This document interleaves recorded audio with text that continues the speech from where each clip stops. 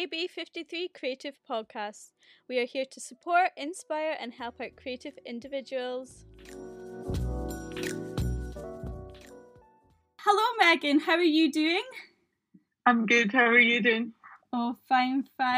So I was just going to start things off by asking about your journey into jewellery making and silversmith. So I went to Duncan Jordanson in Dundee, same as the first girl that you interviewed. So it's quite nice actually hearing her story. I was like, oh, there's similarities. But I did the same. So it was like a general year course for my first year. And then I decided to go into jewellery and metalwork for my final 3 years. I also did an exchange, I think it was in third year, that was over in Toronto. And when I was there, they kind of introduced like silversmithing techniques. So like working on larger scale pieces rather than all about jewellery. So when I then came back to Dundee to do my like fourth year project, I then decided at that point, okay, I want to do kind of bigger scale pieces. So that's when I started making the hammers and the bowls and all the textured pieces. So that kind of started me off in that track. And I've always made jewellery alongside the silversmithing. But I think it just sometimes one of them takes a bit more importance than the other, depending on what projects I've got going on and, you know, what kind of things I'm working on at the time. So here I am now, 5 years since graduating, and I'm still making things and teaching workshops as well. So yeah. I always wonder, it's like with ceramics and jewelry making and things like that, it's like how do you find that you like doing that? Because it, like, if you like illustrating, you can just pick up a pencil and pen, but how do you find out that, oh, actually that's what you have to invest in what you enjoyed? I know. I think I was doing, in the general year, I was doing a lot of drawing, and I think the tutors were like, we don't think fine art's for you. So I think I started doing like designy stuff, and I was definitely not going to be textiles because I could not do all the sketchbook work, and like, you know, you could tell someone who was a textiles designer, they just had like ideas, patterns, everything. And I think I quite enjoyed working with my hands and actually making a physical thing, so it wasn't just on paper. So I think the sense of achievement when you've actually put something together, and maybe it's wearable, or I don't know, maybe it's just like an ornament, but I think that's what I ended up getting into jewellery, because I started making things, and then they had noticed that, you know, maybe jewellery would be a good thing for you to do because you're working on like small scale modelling, which is kind of what jewellery is. So I definitely feel like, with graphics, it's always this joke between us that our degree is just cutting and sticking, because we just make sketchbooks constantly, filling these pages just to show the development. Whereas with yours, it's very much like you get a physical end product that shows off your work like that. Yeah, definitely. And I think a lot, like, I found it quite hard, and still do, to like sketchbook, as people say, oh, you should be sketchbooking. But actually, I find it so hard to like sit down and draw a picture, or, oh, I'm going to be inspired by this, and this will be what I draw, and then I'm going to make what I draw. I think I'm more of a like visual, and what's the word? Don't know, just like I learn as I make. So maybe I'll make a couple of samples, and then I'll develop them from the actual thing. Maybe I'll make them in copper or silver, depending on what I'm working on. But it tends to come from the making process rather than from a sketchbook. So when I was in my fourth year of uni, I struggled a lot when they were like, right, let's spend 2 months on sketchbooking. And I was like, oh God, like I couldn't think of any designs. And it was when I started experimenting with materials and started making things with my hands, that's when I was like, okay, I've got some ideas now. And on your website, you speak of your inspiration with natural decay and erosion in nature. How did you apply that to your work? What inspired you to do that? So I had always been like inspired by basically like a relationship basically between the sea and the land, and how it's always changing, and how, you know, the tide comes in, the tide goes out, what comes in with the tide, and using found objects to kind of create this process. So that's when I started going to the coast, picking up rocks, and I had always thought, okay, I'll do like impressions of them or something. So I was taking like bits of paper and like doing rubbings of them, and I was really interested in like the texture and how the surface of basically the landscape changes over time.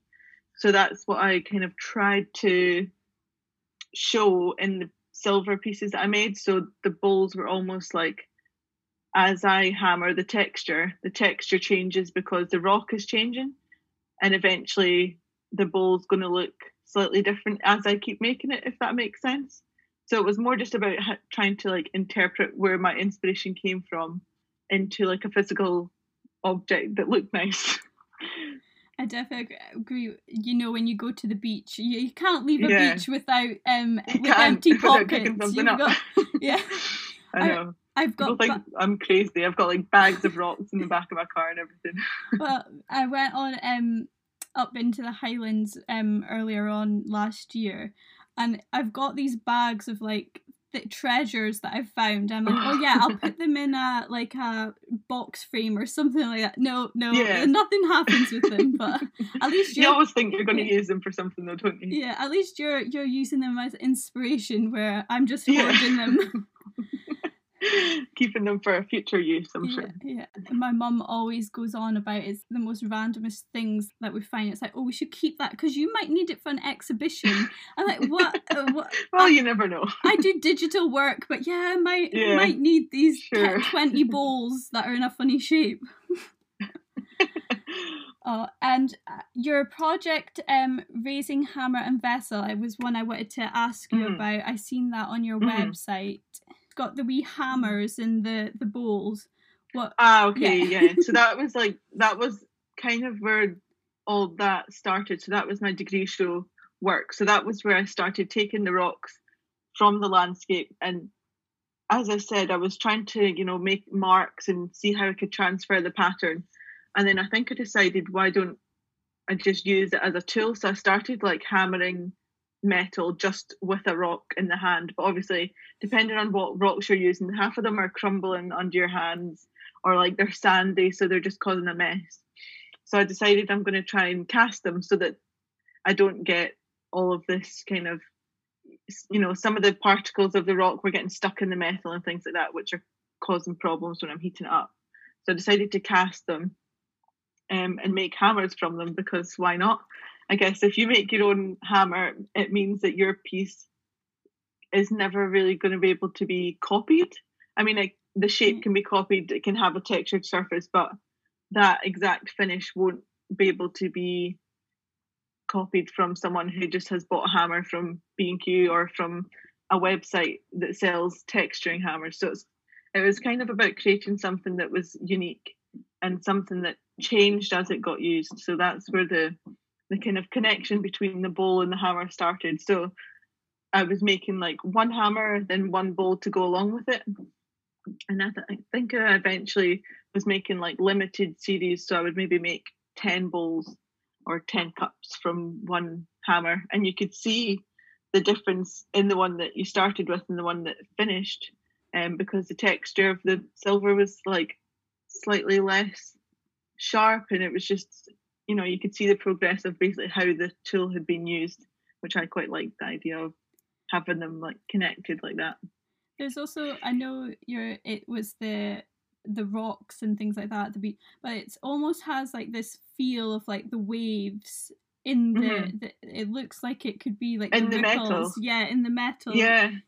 Like So, if you zoom right into some of the pictures of the texture, it does look like the tide coming in, or like if you were to take a picture of just the sea or something. So there's also a pair of earrings on your Instagram that definitely looks like it's a choppy a choppy ocean. Yeah. Oh, good. That is the look I was going That wasn't for. probably I'm glad that came across. The most poetic way of putting it, with a choppy ocean, but no, I know what you mean.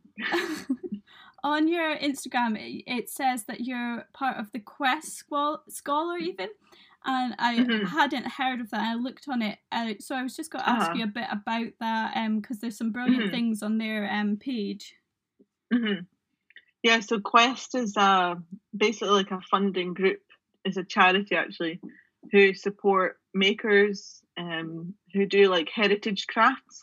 So because silversmithing is like a traditional skill that doesn't necessarily get used as it would 100 years ago, they basically support people to train. So I actually applied 2 years ago and didn't get it, and then I applied again just with a different, a new application, and luckily I was accepted to get the funding. So it's basically like an 18-month project working with a master silversmith and chaser, Rod Kelly. So he lives up in Shetland. So it's 8 2-week blocks over the course of 18 months. So I'm basically going up about every 2 or 3 months to do a 2-week kind of project. So sometimes I'm going to do like a vase, or sometimes I'll be going to do like a decorated beaker.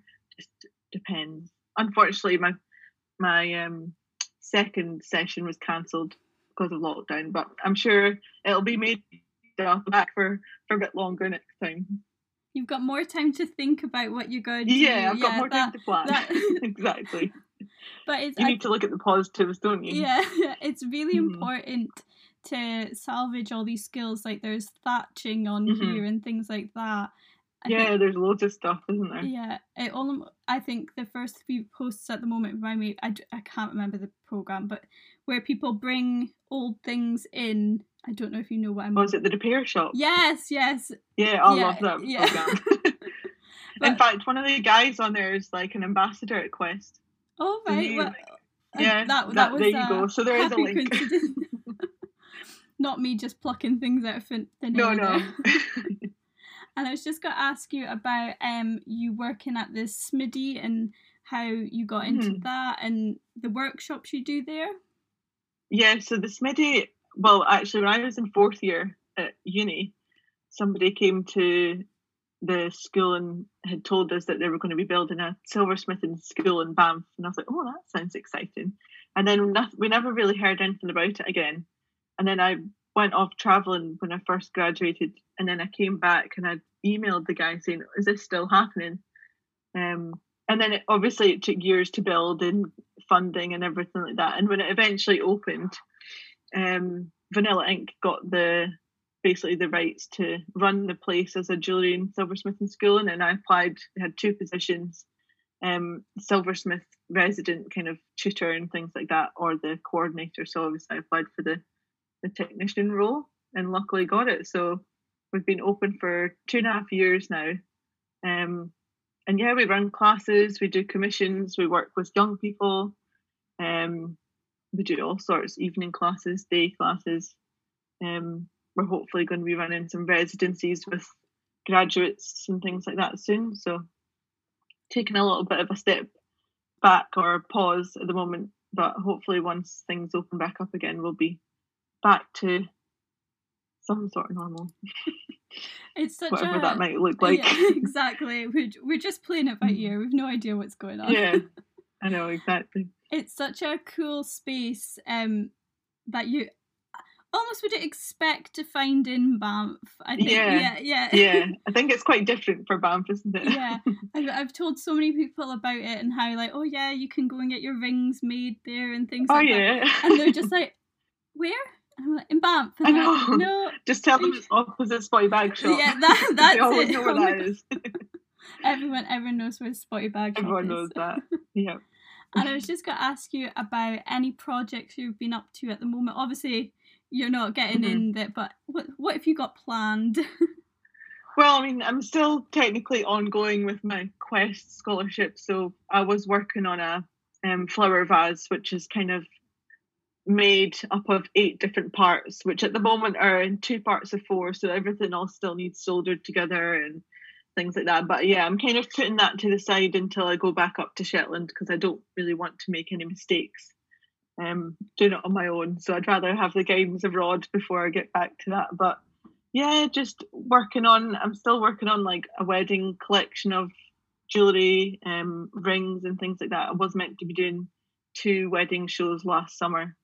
So whether they'll be on this year, I'm not so sure. But even if I get prepared for what might happen, and if not, I'll need to invest more into online markets and things like that. So yeah, just commissions, making stock, keeping myself as busy as I can without being bored, really.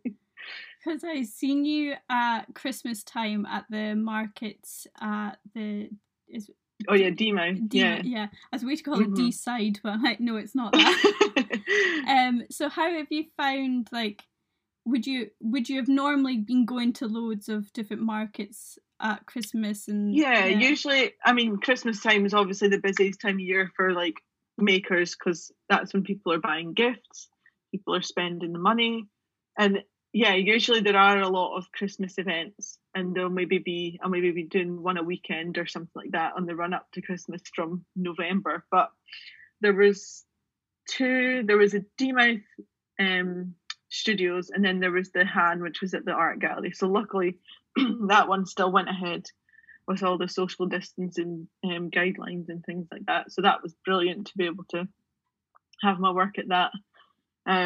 But yeah, usually they're every weekend. It's the Etsy one, it's the Flock at the barn and things like that. So I totally missed out on all of them. And it's just nice to be like around other makers, because sometimes when you're working for yourself, you're so like not narrow-minded, but you're so just in your own head, in your own zone, working in your studio. And then it's like at Christmas time when, you know, you get to see or catch up with all the other people who have also been in their studios working like mad. And it's just nice it's like a sense of community really at Christmas time. So I did miss that a little bit. You can share the stresses of making all these. Oh, but how late were you up to, kind of thing? No, but it's just about kind of catching up with people and, you know. And I think at these things you can, like, you could share someone else's creative things, and the passive social media and advertisement can help each other out. I think is important to share other people's work and things like that. Yeah. I've noticed you've been making Instagram reels. Oh God! This is something I'm trying to enter the world of the 20-year-olds. I've been trying to. I haven't even ventured to understand reels yet, but so I was looking at them, but they look really good.